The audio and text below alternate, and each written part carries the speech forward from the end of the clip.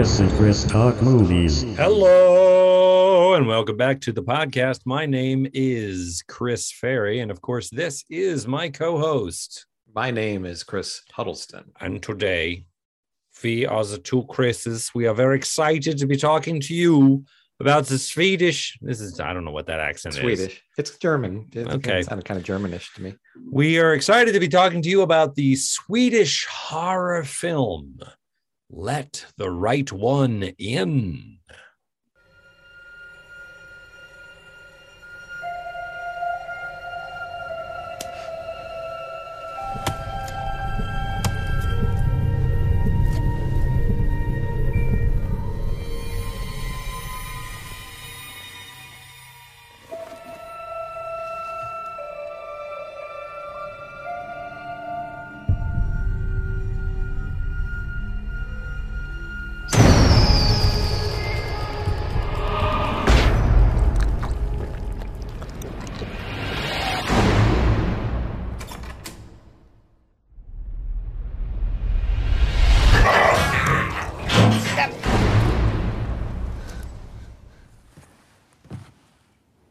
Är du vampyr? Hade du tyckt om mig ändå?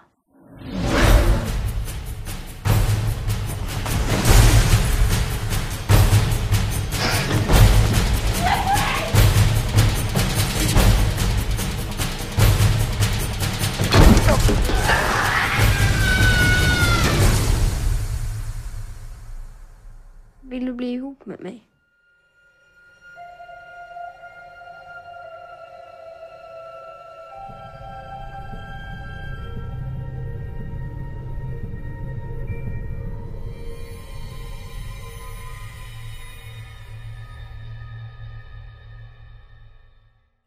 Chris, do you have a synopsis for us?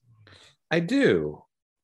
And I'm not going to try to pronounce any of the names in this. Fair. Because I would just I would just butcher them. Bully them. I've got bully on the mind because of This movie. the film. So it's a 2008 film. It's Swedish. And the synopsis is Oscar, an overlooked and bullied boy, finds love and revenge through Ellie, a beautiful but peculiar girl. So this was the first. She is. Yeah. She's peculiar. So this was the first time for you. You were aware of this film, though. I was aware of it, and I was aware that people liked it and that it had gotten good reviews and good buzz, but I had not seen it. Okay. What did you think? So I really liked it. I think it's set in the 80s in Yes. Sweden. What I know about Sweden is almost zero. So it was really interesting to be sort of transported into this world that felt so lived in by the characters, but so comparatively unfamiliar to me. And this is a vampire movie, but it's very different than what I would think of as sort of a quote unquote conventional vampire movie. It's mostly kind of a love story, a kind of a coming of age love story between this kind of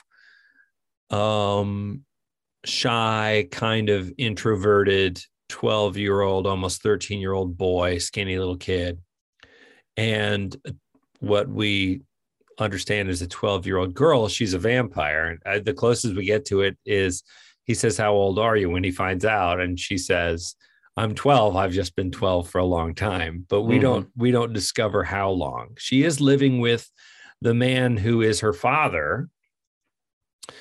And there's one of the things I love the most about this is there's like a lot of rich backstory that this film kind of just scratches the surface of and insinuates so many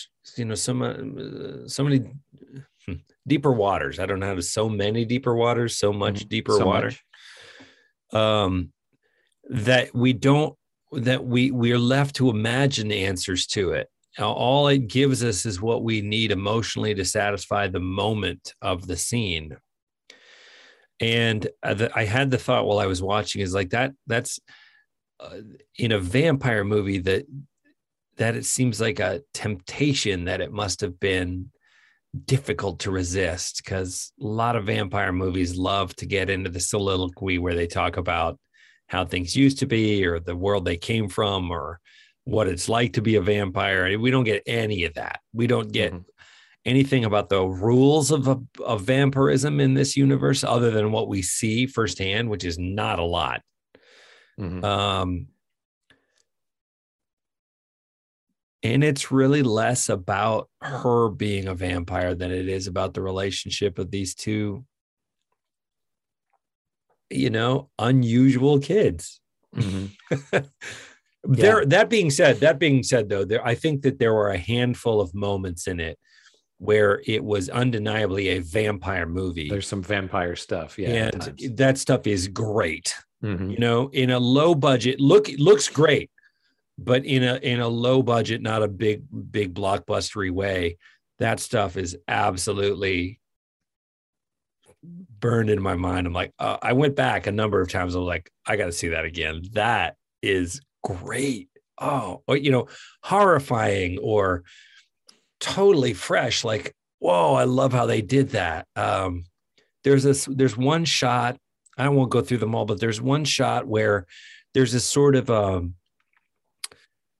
an overpass, like you might see in Central Park or something, where it's a T-junction, but there's the path, the jogging path or the walking path or the road or whatever goes on top, and there's a walking path from the residential block sort of underneath it, and there's a tunnel, a low, short tunnel, but it would be the kind of thing that at night when you were walking underneath it, there'd be 100 paces where you were just in the dark. There's not a light in the tunnel.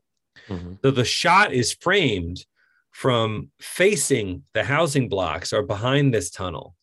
And a guy who's been out drinking with his friends who live in the residential block, older guy, is kind of walking down. I think he's coming down to take a piss, actually, near the mouth of the tunnel. And we hear this little girl's voice say, "Help me," from inside the tunnel. And, we can sort of see the light is spilling. We can see there's nobody lying. There's nothing in the middle of the tunnel, but the edges, all along the edges, are dark. And he hears the voice and we see him, we know she's luring him in, right? But we don't know a lot about her yet. And it's just clearly it's not threatening. It's like, "Help me, please."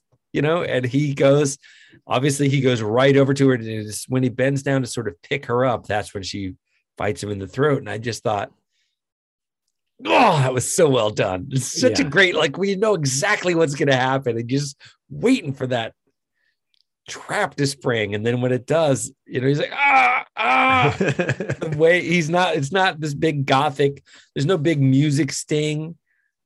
Right. And there's no jump scares in this. It's not a jump scare kind of movie. No, it's winter and there's snow everywhere. And if anything, it's quiet, right? When you're out in the snowfall and everything is eerily quiet, like the snow has this sound dampening effect.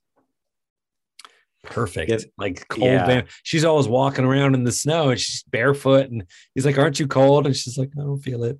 Yeah. And you mentioned that this takes place in the 80s, but it's not the 80s like everybody's wearing Ray-Bans and they have, neon shirts and all that. Everything's very bleak in this. It's beautiful. It's shot beautifully, but it's in the snow and it's just bleak. Everything, there's not much color in anything. And I thought, why set it in the 80s? Why make it a period piece? And I think that my hunch, as I consider that question, is maybe just, there's no cell phones, there's no DVDs, they're listening to boom boxes. It was a time before there was this sort of modern technology, digital explosion that, it's a basically analog landscape, It's not like a cabin in the woods where, well, why wouldn't you just whip out your cell phone and you have to have a scene where somebody's like, "Oh, I don't get a reception," right? It's not that. It doesn't feel like it did it because of that. I think it just feels like sort of like Stranger Things. It was a time when imagination was in some ways a lot more active because you didn't have all of this digital content served up in front of you 24/7 in getting in the way of it, so you had long quiet stretches where you're like walking home alone. You don't have earbuds. You're not, I suppose people had Walkman and stuff, but you get what I'm saying. Oh yeah, absolutely. This was an adaptation of a Swedish novel. And I just looked at because I've not read it. I wasn't sure about the date. And I thought, well, maybe it was written in the 80s. It wasn't. It was written in 2004, but the novel takes place in the 80s. I think definitely, especially with horror movies. And again, this isn't exactly that kind of horror movie, but I think you are seeing filmmakers, part of it's nostalgia. And, we're getting a crop of filmmakers now who grew up in the 80s, and have nostalgia for it. But I think it's also there are some new films where they use cell phones within the context of the story and it works really well. But you think about, a lot of conventional horror movies, there would be in real life, somebody could call somebody on a cell phone, you know what I mean? Right. Or they'd call the police and the police would come, right. Or there'd be a closed circuit camera. I mean, it's like everything's online now. Somebody would catch it on a cell phone video. So I think, filmmakers are, I think in a lot of ways, especially with horror, are placing their stories in the 80s or the 90s or whatever, because they don't want to have to deal with cell phones and any of that. Yeah. And even if, Wi-Fi, any of that. Yeah. Because that can be boring in a film, how do you handle somebody texting or whatever, so, so you said one thing about she lives with this man, and you said, her father, I never took him as her father. I took him as he is like a Renfield. He's probably been with her since he was younger. I don't know if they say like how long they've been together, but he's probably not the first one. I think she calls him father though. Oh, does she? Okay. I don't know. To me, it was like, I imagined he might've been 30 when she was 12 and turned. Yeah. And he's like 60 now. But yeah, that could be. But the other thing that was really interesting is that it becomes so clear how challenging it is, because he's going out and killing people and like hanging them up and draining their blood. Like he cuts their throat so their blood drains down into a container that he then takes home to feed his daughter, right? Mm-hmm. So she doesn't have to go out and kill. And at first you think, well, it's some sort of a moral thing. It's like, no, because then he's got to dispose of a body, yeah. Right? I mean, when she does it, somebody's going to see her like she's like a little animal. There's no, she doesn't turn into smoke or a bat or anything like that. She's this little girl, and somebody does see her. So he fails one night and almost gets caught. And we hear her stomach growling, and it's this really great piece of sound design, because it's sort of like a stomach growl, and it's also sort of like a wild animal's growl. It's very inhuman sounding. Yeah. And we get the sense that, she's hungry a lot of the time. And so she goes out and kills somebody, and there's a witness. And there's no Facebook or social media, and he's a kind of a recluse guy, but he does come and tell the other people, and they all think he's sort of nuts. But then the guy's missing, right? And then they go kind of looking, and they don't find the body because the father's dragged it away. And it turns up later, he drops it in the pond, right? There's a hole in the ice that he kind of buries it in, but it gets found. And you realize, you can't just... They kind of gloss over that in a lot of vampire movies. It's like, you're just leaving this pile of bodies. Like, are people not onto you? Like, most vampire movies, you're not worried about the cops. And the thing is, they're not I don't know exactly where they are in Sweden, but it seems to be a pretty small place. There's forest around them, and so it doesn't seem like they're in a big city or anything. So, Oh my God, I just had a realization. When you said the Renfield thing, it's okay. So we're jumping way out of sequence. I'm sorry to interrupt you, but this is literally a light bulb that just went off. What if her father, she met him when he was 12, right? Because at the end of the movie, you're sort of happy, like he's gone off with his new friend, right? And she's got her in a cardboard box on the train. He's run away from home, and they're striking out together to make a go of it. Don't think about it too hard. Mhm. But she could be like, yeah, what if this guy was just this guy who loved her? Because I'm like, but he loves her clearly. Mhm. What if she's known him since he was 12 and she makes a new friend, realizing that this kind of other friend, I mean, she does seem to genuinely like him. I don't like the interpretation of this is just a mercenary thing, but she finds a new human companion with whom she's simpatico. And basically they grow the up older together. man has maybe gotten too old, maybe. Well, he literally does, right? I mean, at a certain point he does get caught. Yeah, he's a step too slow now, and she needs comes to somebody the younger. hospital. That's bed. all. That's how I've always taken it as. That's crazy. That she cares for him, probably, and maybe she cared for the other guy at some point too. But she did, but it kind of ran its course, right? And he knew it, and he bared his neck to her, and she fed, and then that was it for him. Mm-hmm. And now she needs a new. And he had been doing it long enough that he could see where it was headed, right? I mean, he'd known her since he was 12 or whatever. Yeah. And there's only, at a certain point, you get old enough and wise enough, you're like, there's only one way this ends. Either they catch her and like stake her, or, she's destroyed, or I die first in service of keeping her alive because I love her. Yeah. Man, how's this Isn't just that great? hitting me now? Oh my God, it's so crazy. Well, that's cool to have that revelation while we're recording. But yeah. So I always kind of wondered maybe if, maybe that guy was the first and now Oscar is the second. But I always kind of wondered if it's just like, maybe she's been alive for 300 years or something, and there's been a few of these guys. The only reason I call that into question a little bit is I would think that even though she has a 12-year-old body, she'd be better at it. Mm-hmm.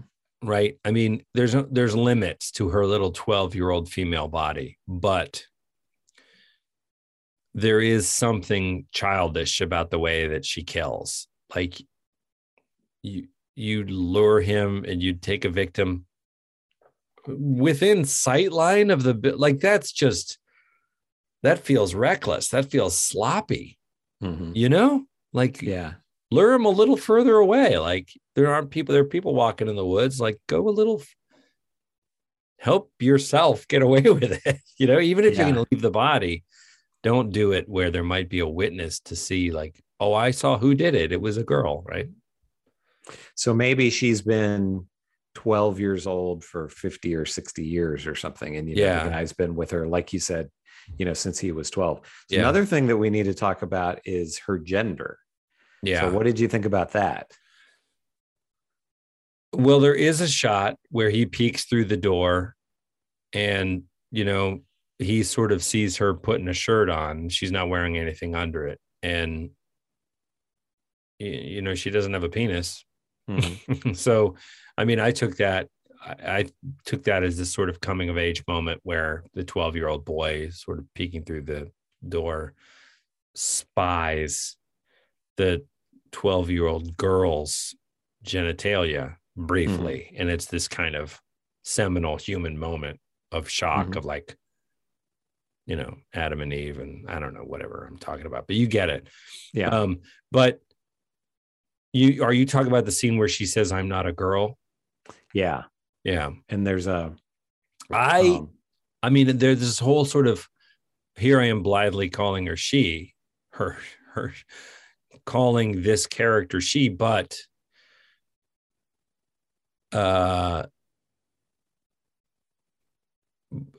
she presents as female, and I interpreted the scene, I'm not a girl. It gave me pause for a moment to think about it. But then I was like, well, I think she's just sort of saying I'm not human, right? Mhm. I'm not what you expect. Like, we're not gonna be first loves and grow up to be 18 and lose our virginity to each other and get married and have kids. And like, I'm not a girl. Like, I'm not what you think I am. Yeah. But I loved that there was that resonance. I loved that had a modern resonance. That's like, you know, I don't fit into a box that way. Mm-hmm. Biologically, Ellie is, you know, female. What was your takeaway? Well, there's some thought that she was a boy at one time and had essentially changed to a girl. I don't know if some way it was somehow more protection that way.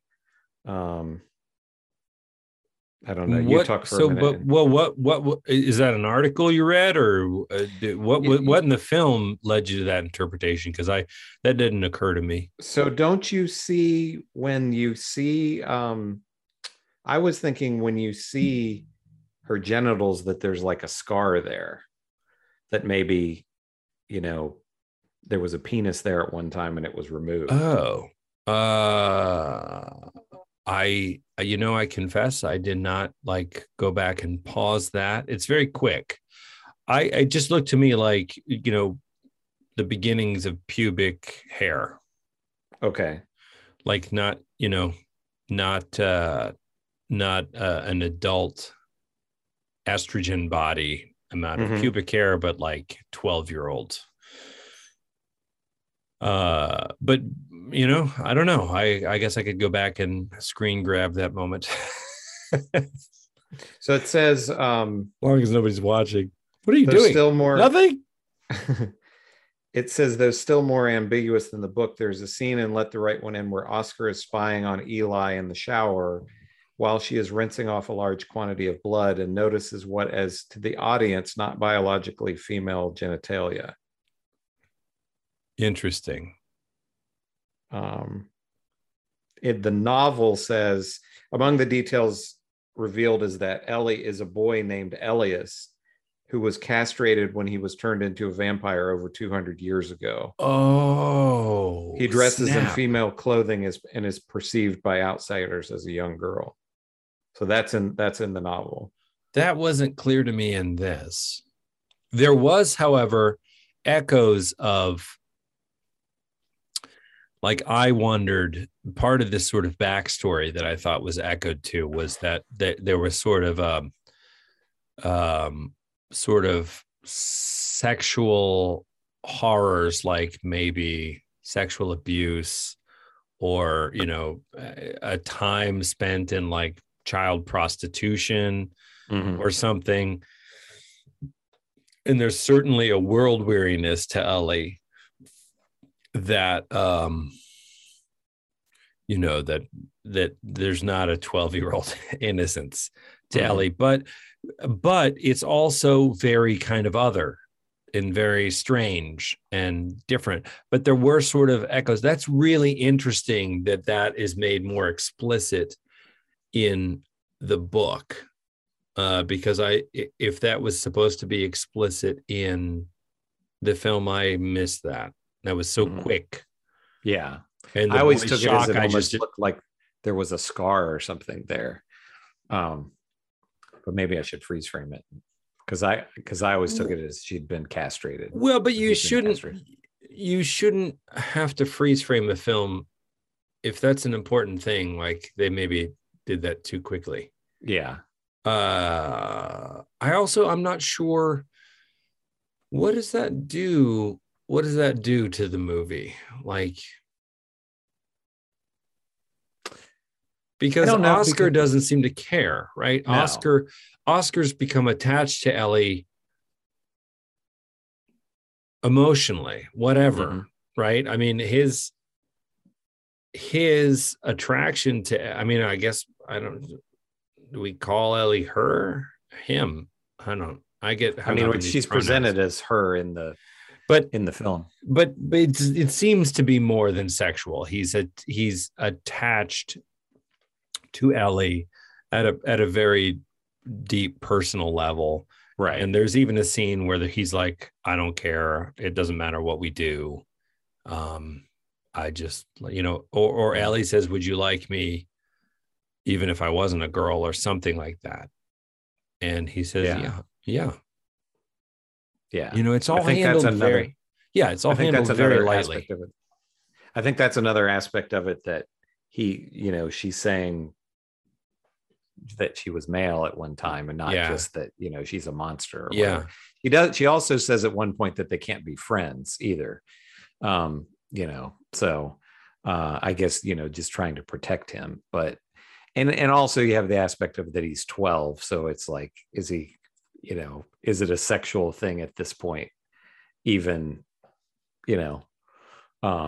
so it's weird because my kids are just going through puberty now too. And that those first stages where the biological imperative of, people's sexual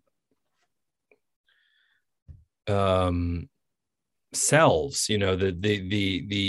the viability of their sexuality just coming online in a purely physical way as the DNA dictates the the cells are unwinding, and it's like this is what happens to a human being at this time. Definitely it's happening before the kind of mental comprehension comes with it. I mean, it makes me think of some of these like werewolf films and stuff where you're looking down and you're watching your body changing and these crazy, what's happening to me, so that didn't faze me so much either, because I think this is the time when nobody, even if you have parents that explain to you that it's all perfectly normal and this is what's going to happen, it's got to feel like you're looking at yourself transforming into something else. And if you're female and you're menstruating, you're just like, oh God, what's happening? That's terrible. Great that you bring that up. Have you ever seen the movie Ginger Snaps? Mm-mm. So it is we should watch that sometime. I think you would enjoy it. It's Canadian, like kind of low budget. It's like early 2000s, like right around 2000. And it's two sisters, and one of the sisters is bitten and becomes a werewolf. Oh. And but they're teenagers, they're like 15 or 16 or something like that. So it's also, about menstruation, a coming of age story. Right? Yeah. We should watch that sometime. I think you would enjoy it. It's a neat movie. So I wanted to talk about kind of the climax, the swimming pool scene in the end. Yes. Which is it's great because it's, there's this so in this scene, the bullies are pushing his head under the water in the swimming pool. Well, pause, because I want to unpack the bullies, right? There are 3 peers of his. One is a kid that is the ringleader. There is a bully. And then there are 2 toadies. And there's a tall, skinny toady, and there's a sort of a short, chubby toady. And they do what the ringleader tells them to do, but you get the sense that their heart isn't in it, and their heart isn't in it in specific and different ways. But we don't get too much into that. They're toadies for whatever reason. They're toadies. They don't enjoy the cruelty the way that the bully does. Oscar stands up to the bully at one point by hitting him with a stick as he's threatening. And Oscar fantasizes throughout the film about getting revenge on these. Yeah. And he's got a knife, and he reenacts little scenes, but he has the knife, with him, and he whacks this kid with a big pole and makes his ear bleed. And, and it turns out that this bully kid has a big brother. Mm-hmm. Who is, if they're 12, he's maybe 18, 20. Right. but a totally different animal, basically an adult. Like he's Mhm. twice the size of these kids, and Oscar's just maybe 80 pounds soaking Right. wet. Like he's just a little skinny kid. Yeah. And when we first meet the bully's big brother, we realize, oh, like that's the psychopath, right? And the father is probably the Russian doll one step, Yeah. like One this bigger. abuse rolls downhill. So wherever the older brother is getting it, he inflicts it upon the younger brother, who then inflicts it upon Oscar, and to a lesser degree these toadies. But it comes to this head. So after Oscar hits him and injures him, the brother gets involved, and they sort of lure, using one of the toadies, they lure him to the pool, and then they start a fire outside to pull everyone out of the pool. And then they come in, and that is a really challenging scene to watch for me, because he gives the guy a choice, right? He gives Oscar a choice. He says, if you could stay underwater for 3 minutes, I'll let you go. But otherwise, I'm going to take this knife. I'm going to poke one of your eyes out. Right? It's horrifying. And then he beckons to Oscar to come closer, so that he's standing outside the pool. Oscar's in the pool, so that he can hold his hair and hold his head underwater. He's going to drown him. And you realize, it's like the guy is a psychopath. Like he would totally let this kid drown and then bully the other kids into not squealing on him, and he would make it look like Oscar drowned underwater for some reason. Wouldn't look like a murder. Like, oh man, this is horrible. And what's really interesting to me in this scene is how Oscar sort of is thinking about it, but then sort of accepts it. Like Oscar goes to him, and while he's underwater, there's a sort of a resignation on his face that I found challenging to interpret. Like, did he think, if this is just how I go out, this is how I go out, like this is an enemy too great for me to overcome? Or is he thinking, if Ellie is going to save me, then Ellie is going to save me. Like that's sort of the pact we have, although it's not discussed. Right. It's open to interpretation. But then as we're with Oscar underwater and we see the hand. Yeah, so the shot is underwater with him. And his hair, right? The older boy's hand gripping a fistful of his hair, holding him underwater. And then we see a number of things unfold. In the background, we see a head float down behind him. And we see what the bullies, the older brother, what is it? His arm comes off. There's a set of legs that sort of, go streaming through the water back to the far corner in an impossible way. And then up out of the water. And then a severed head plops in the water and sinks to the bottom. And then it's so great. Then the arm floats down severed. Right. And it's not like this is like a Friday the 13th kind of a thing where it's just like, here comes a creature that just bites them apart or whacks them or whatever. It's just, it's kind of beautiful in a way where you're underwater. You just see these things like floating down, horrible things in a kind of a water ballet. Right. Yeah. And then the hand so well. The hand that, of course, is Ellie's, reaches down and pulls him up out of the water. And then you see the bodies of these kids. And then it's a wide shot from, and they are mutilated, all of them, including the toadies, whom did participate, but who we know wouldn't have done these things if not for a malicious instigator. Right. So then you don't really deserve to be killed, Well, then you've got that question. Then you're like, did they deserve this? Well, yeah. Just following orders, does that let you off the hook, or were you a part of it? Yeah. And it doesn't answer that question. It's like, well, they got killed for it. So, I mean, I guess in that sense, they let the wrong one in. Right. I mean, so, but it doesn't, it doesn't get preachy. It doesn't spoon feed you any meaning one way or the other. It's just kind of like, I think as the viewer, you're supposed to feel satisfaction here, that it's like, oh, okay, these. Do you think? These, are you? I think you're supposed to be thinking about it. Yeah, yeah. I think that shot of their ruined bodies, because Oscar certainly sort of curls up in a ball, right, and is sort of shuddering and sobbing. I mean, I think it's horrifying, and I think you do wonder. I did. I was sort of left wondering, like, I'm not. It's not like Rambo, or I'm like, yeah. Yeah. I was kind of like, ugh. It's like, on the one hand, those it's kids, kind of like, you could have rescued those kids somehow if you'd have intervened, but that's not now. It wasn't necessarily an equal level of retaliation, but you have the scene now. Maybe he wouldn't have wanted to kill these kids, but when he hits the boy with the big pole, he smiles afterwards. Yes, Oscar does. So he's he feels satisfaction for what he's done. Stood up for himself. Yeah. I mean, there isn't intent. I think the boy loses hearing in that ear, but the nature of the whack isn't.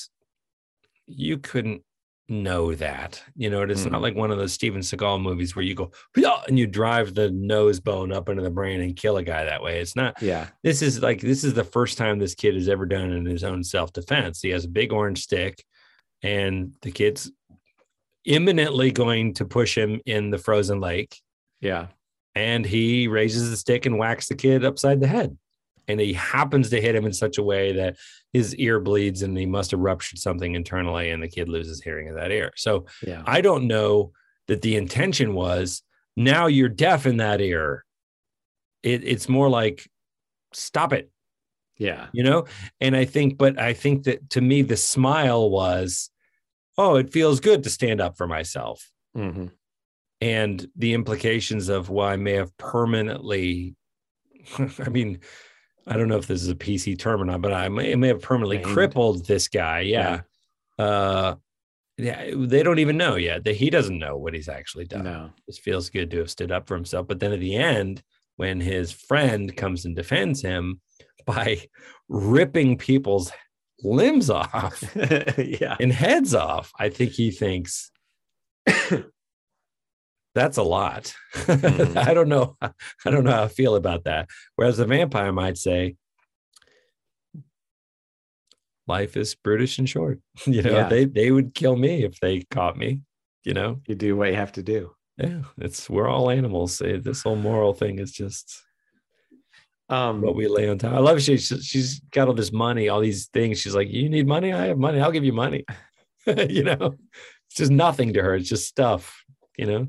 That's one thing. I saw a Twitter thread the other day that was, if you met a vampire and they said they could turn you into a vampire, what questions would you ask? And the thing that I always think, I mean, this is kind of a depressing way to look at it, but I said, how do I make a living? Because if I'm going to have to make if I'm going to live 5, because it's like, to make a living for 30 or 40 years is enough. But like, if you have to try to figure out a way to make a living for hundreds of years, and you're going to have to reinvent yourself like all the time, it's not just like, oh, I'm going to be a computer programmer for 500 years or whatever, maybe working you just the night shift. Just Connor McLeod it, become an antiquities dealer. There you become an antiques dealer is always the good answer, but yeah, I always think of that as just like, oh, you're gonna have to make it. That to me is like the most depressing aspect of it. It's like, oh, if I gotta try to figure out how to make money for hundreds of years. Now, if you're just gonna, I suppose, which has probably happened there. I guess if you're gonna go out and kill people, you can steal too. Sure. Not worry about a job. But she's got a bunch of knickknacks and odds and ends all in her table there, and one is just sort of a string that's got a bunch of rings on it, like different size rings. And he's like, oh, did you steal these from people you killed? And Ellie doesn't answer, but like, duh, Like, Yeah. I'm just gonna leave it there. Like, I mean, I gotta. This apartment isn't free and stuff. I killed him anyway. I didn't. And I'm not going to be able to work is the 12-year-old going to go out and get a job? I didn't kill him for the ring. I killed him for his blood. But having killed him, there's a ring. Might as well take it. Yeah. So in 2010, there was an American remake of this called Let Me In. Really? Yeah. And why they didn't call it Let the Right One In, I don't know. But it was directed by Matt Reeves, who's the director of the Batman. Huh. Is it good? Did you see it? I've not seen it. I've heard that it's pretty good. People say, oh, it's not as good as the original. How could it be as good but as this? But that guy's a good director too. So yeah, I've always wanted to watch it, but my understanding is that it's very, very close to the original. But set in America, set in America, yeah. But it's still in the snow. Oh, yeah, it would have to be. I want to before so we. I was just going to say Chloe Grace Moretz is the girl in the remake. Who's that? I don't know who that is. Did you ever see Kick-Ass? Yep. She's the little girl from Kick-Ass. Okay. One of the things I really liked about this is I didn't recognize anybody, and I loved that about this. Yeah, I don't dislike that actress, but I would recognize her. And I think that might, I don't know, make a movie, make a good movie. Great.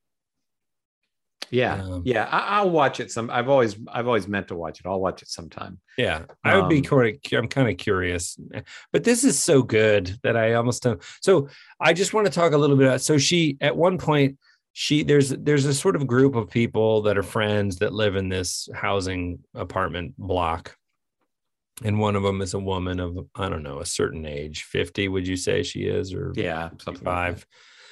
And they're all, older. They're our age, I guess, a little bit. They look a little worse for wear than us, maybe, but maybe I'm kidding myself. No, I don't think so. And so at one point, there's a great scene where it's like, I don't know how to describe this housing block. There's an entryway where imagine the whole thing is like a big square, and there's a sort of a public garden in the middle of this big housing unit. And so to get in, you go up some stairs, and then there you go kind of through an archway, a square archway of the building, and into another open space with more trees and stuff in there. And the woman and her boyfriend, I guess, they're kind of coming home and they're having an argument, and he's drunk and she's probably a little drunk too. But she's sick of him. And so he's behind her saying, wait, come back. And she goes staggering up there. And when she walks under the thing, as soon as she clears, he's watching her, where at his point of view, as soon as she clears the inside and she's under open sky again, Ellie comes dropping down like I don't know, I thought of like a cat coming down, like dropping out of a tree onto a squirrel or something, onto the woman's back, and bites her neck, of course. And the guy is seeing this, and it's horrifying. He goes running up, and he's a big guy, and he kicks Ellie, who is this little 12-year-old slip of a thing. It kicks Ellie hard enough to send her flying off of the woman's throat. And so the woman survives, but starts to turn into a vampire. And I thought that those scenes were so interesting because she doesn't want to. It's a nightmare for her. And there's a couple of great scenes involved in this. One is when a little bit of light falls.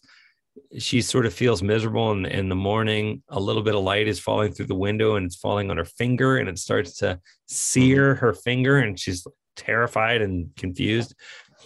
She goes over to the guy who witnesses the earlier attack, is this guy who lives with like 30 cats. And she goes over to his apartment where her boyfriend is hanging out.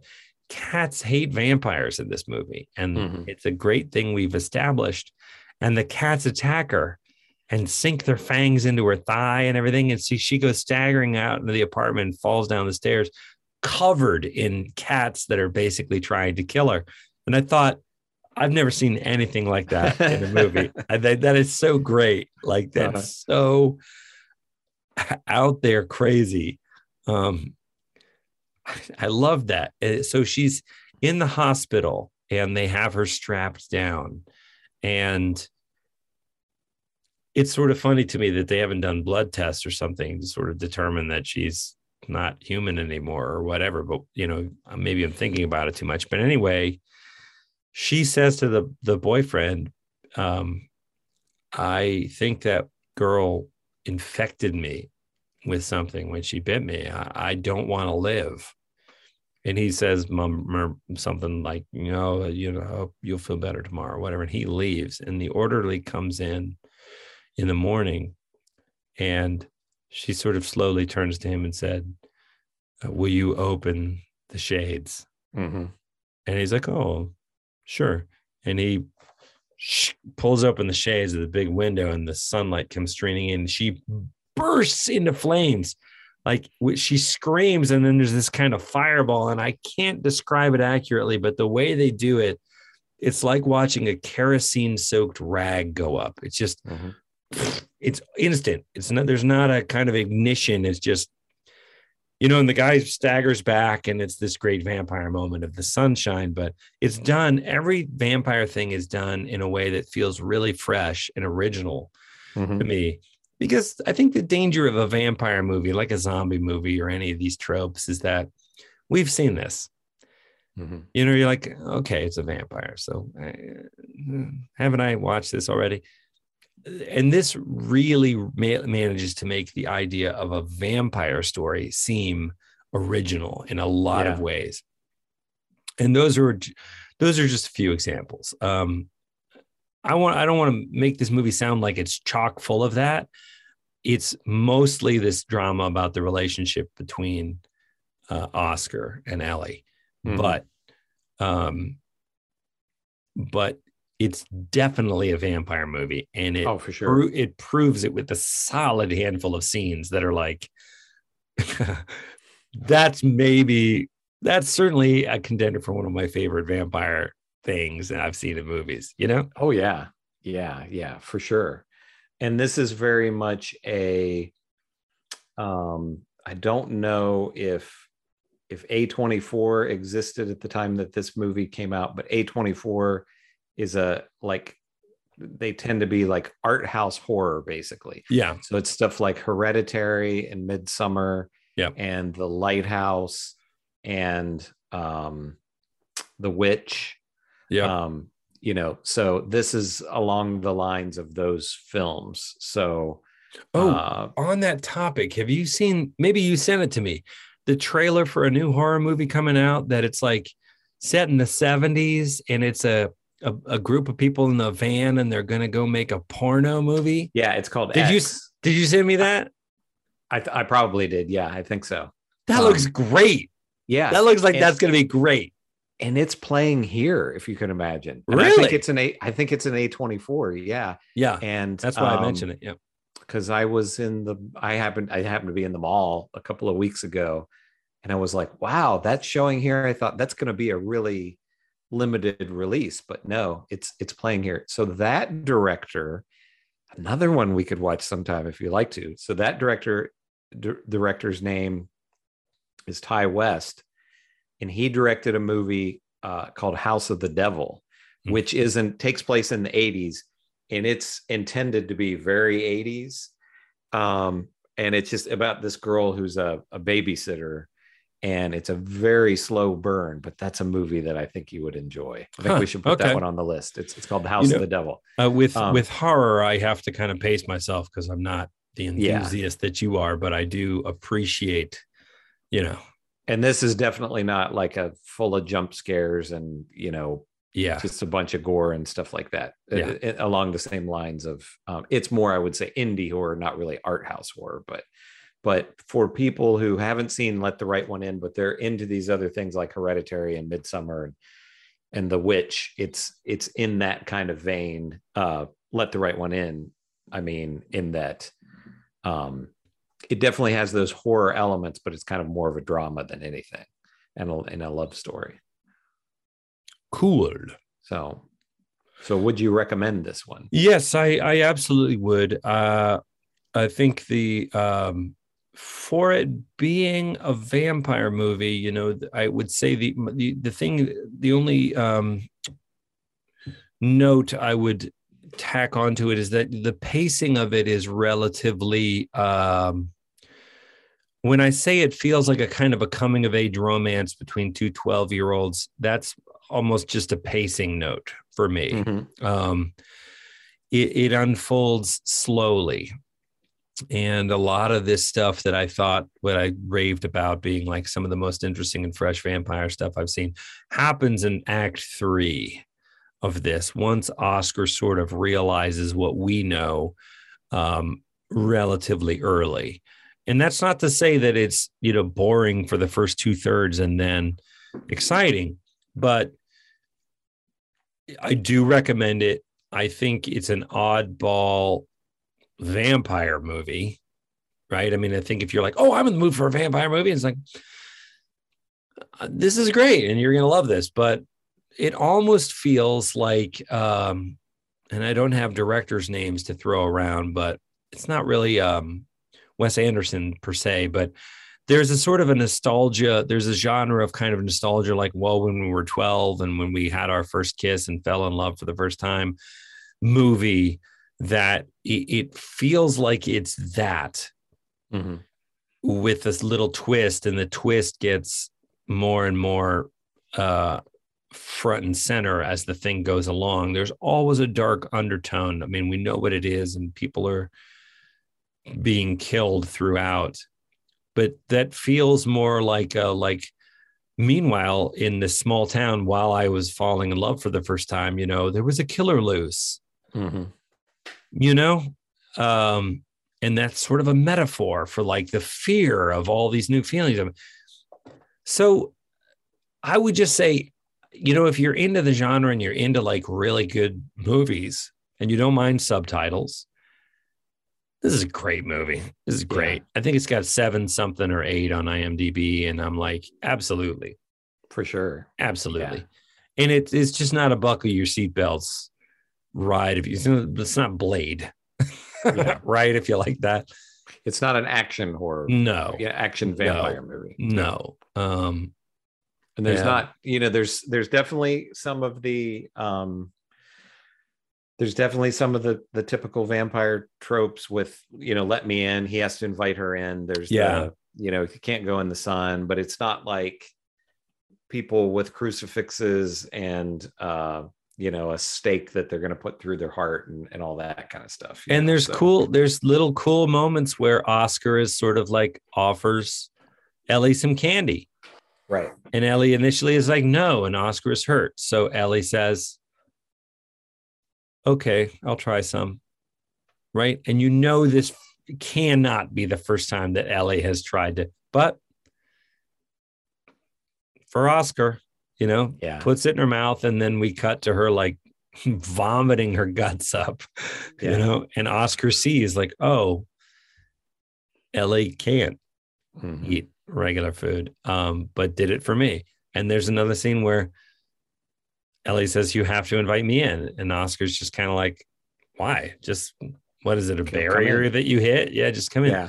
So, you know, and Ellie with this very ancient, you know, weary look is sort of like, okay, and walks in and starts spontaneously, blood starts seeping out of all of her pores and eyes, and, you know, and it just starts hemorrhaging from everywhere. But it's gradual, but it's rapid until Oscar's like, no, you can come in, you know? I mean, it's really well done. Oh yeah, for sure. Now the author wrote I don't know if it's exactly a sequel, but I was just looking here while we were talking. He wrote a collection of short stories after the original book called Let the Old Dreams Die, which I guess is maybe covers, what happens to them later. But, this is one of these films where it's just great as a standalone movie. We don't ever need a sequel to this to see the grown-up Oscar, But if there was if the author if it was done well, if the author wrote a sequel and it was great, I would love that one too. Mm-hmm. I'm wary of sequels because I feel like in Hollywood we're so used to it being a money-driven endeavor, somebody's passion project that is amazing for all the reasons they wanted it to be amazing, captures our imagination, and the studio's smelling gold, sign a 3-movie deal, and then this person has to go and try and manufacture 2 sequels to meet the contract. And guess what? It feels like our dreams have been sold. I mean, that's not to say every sequel is terrible, but I think we're used to the disappointment of that.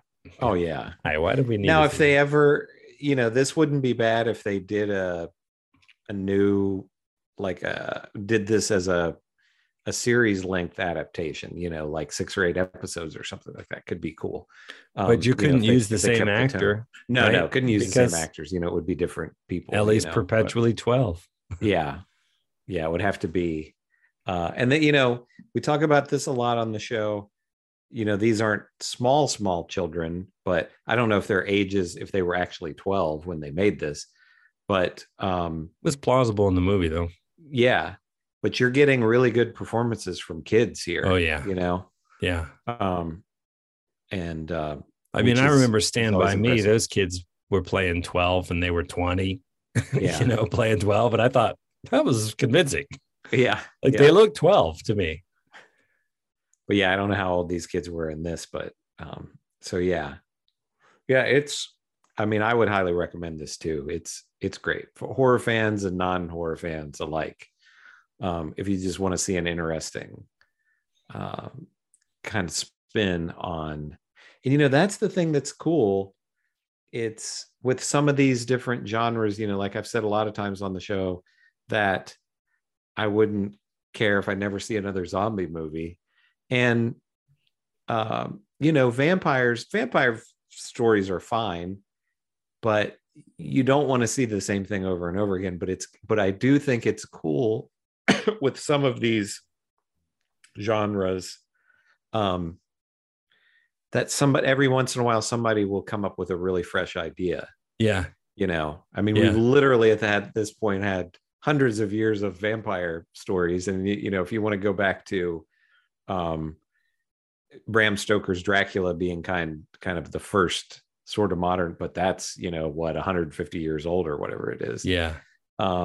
So I think it's neat that there are still fresh things that people can do with something as simple and as tired in a lot of ways as a vampire story. Yeah, I agree. Chris and Chris Talk Movies at gmail.com. That's our handle. We are on the socials. Like and subscribe if you're watching us on YouTube, please. Likewise, if you are listening to us on the podcast, all that stuff is great to see. And thank you so much for joining us. What do you want to do for next week, Chris? I had brought up, so we had this sad news about Bruce Willis, that he has this. Did you see the news about this? No. Oh, so Bruce Willis has announced that he's retiring because he has and I forget what, I hadn't heard of the disease before, but he has some kind of a neurological disease that robs you of speech.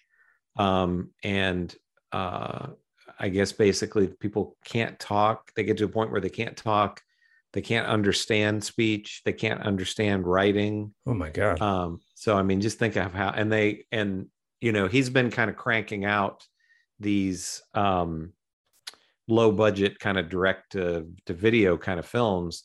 There's been some talk that he just did that because they were films that he could go in and just work for a day or two, but still get a pretty big payday from them. And, just to kind of set I'm sure he has plenty of money anyway, but just to make more money, kind of to set up his family. So, he's not all that old. I mean, he's in his 60s. So, Yeah.